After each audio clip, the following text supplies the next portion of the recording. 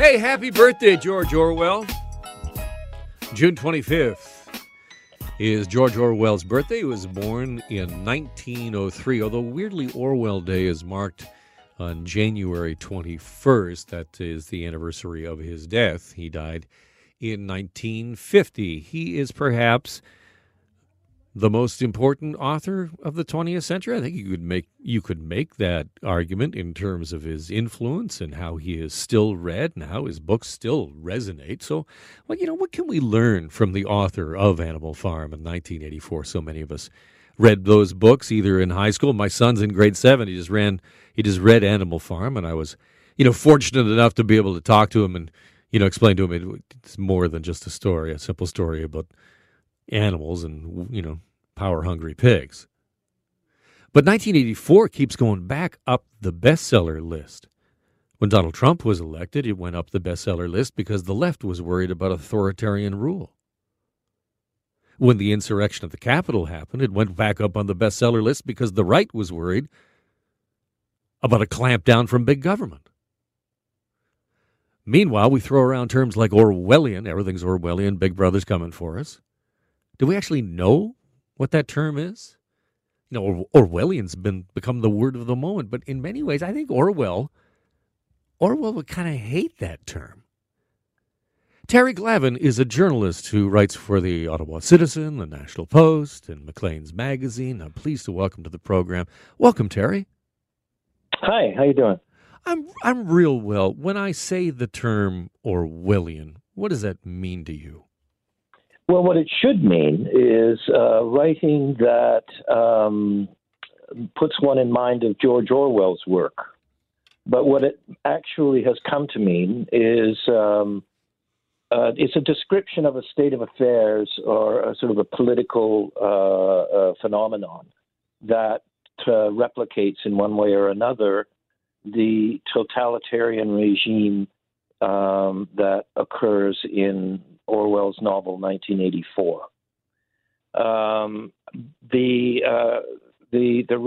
relevance of it is odd, isn't it? The way Orwell and 1984 sort of can be used for different purposes and pops up every once in a while as book sales sort of peak in strange periods and then fall away again. The interesting thing about 1984 was that he had a hard time getting it published. And I don't think more than a few hundred or maybe a few thousand copies sold in his lifetime. And similarly with Animal Farm, he had to shop it around, before getting any publisher to show any interest in it, because it was, I hate this term, but I'm going to use it here, because it was politically incorrect. It was a parable, as you know, Animal Farm was, of the Russian Revolution, and what Orwell would have considered the counter-revolution that produced Stalinism and so on. One of the interesting things about Orwell is, and is relevant to the present age, is, in the rise of digital technologies, his works were translated and appeared in various internet archives. He may be the first writer in the English language to have pretty well his entire opus, everything he'd written, translated and into various languages and appear in digital form. And it's because people behind the what we used to call the Iron Curtain in the 1980s, they were just, their appetite for Orwell was insatiable.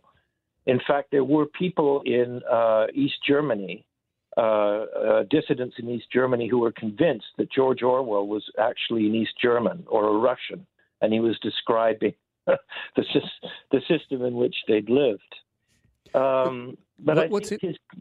Sorry, go ahead. Yeah, so what fascinates me about that and about how Orwell has been perceived is the sort of weaponization of his terms. Whether we talk about Big Brother or all the different terms that are in 1984. Can you address that, how it's being used from the left and from the right in different ways? Well, I think, all of these uses to which Orwell is put often are perfectly reasonable. Some of them just don't understand Orwell at all. And that's kind of understandable. A lot of people imagine Orwell intended 1984 as a kind of a prophecy. He never intended 1984 as a prophecy at all. He was describing the world around him.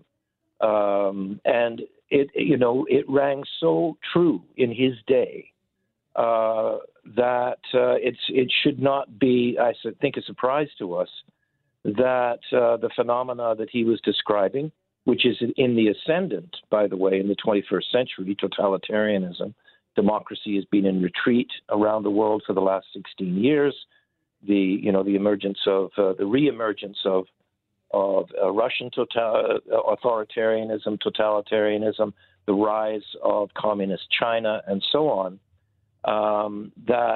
It is astonishing. You can actually read it as a prophecy if you want, but that's not what Orwell intended in writing it. What his purpose was to show that sophisticated cultures, as we imagine them, like our own, in the Anglosphere, you could say, are just as susceptible to the lure of totalitarian ideology as all of those cultures that we imagine to be sort of unsophisticated or backward or primitive.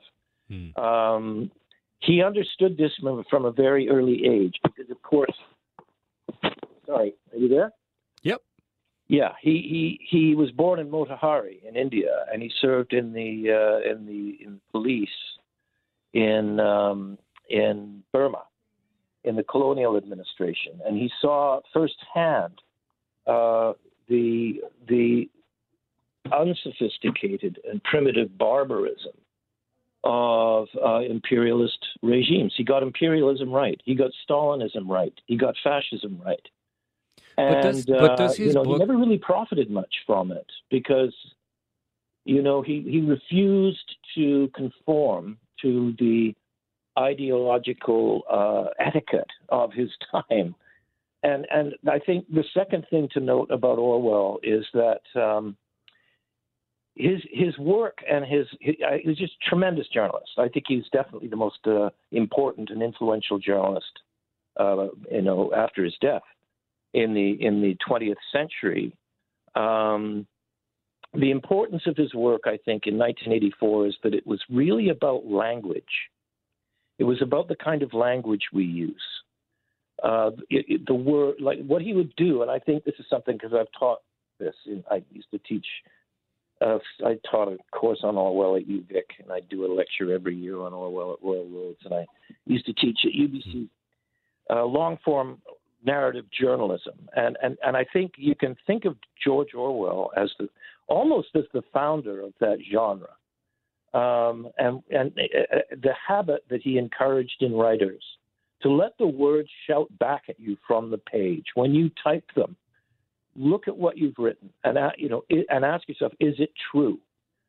And that he had a self-discipline that way, and an independence of thinking that I think is crucial in this day and age, because we're nowhere near as sophisticated as we imagine ourselves to be. Struggling through that, through language and words on a page, I think, is the discipline that Orwell encouraged and cleaved to. And he was quite a character, by the way. A lot of people don't understand about Orwell is, I don't know how people sort of imagine this kind of, debonair English journalist with the sweet mustache, that great mustache. And indeed, he took a bullet in the throat fighting Franco's fascists in Spain. Terry, Terry, I'm just out of time. We're just gonna have to leave it there. But I'm sorry. You get me going on Orwell, I'll never shut up. I know. I totally understand, and I do appreciate it. Thank you again, Terry. I appreciate you. Okay, well, happy birthday to George Orwell. There we go. Thanks, Terry. Terry Glavitt is a journalist with the Ottawa Citizen, the National Post, also writes for Maclean's Magazine.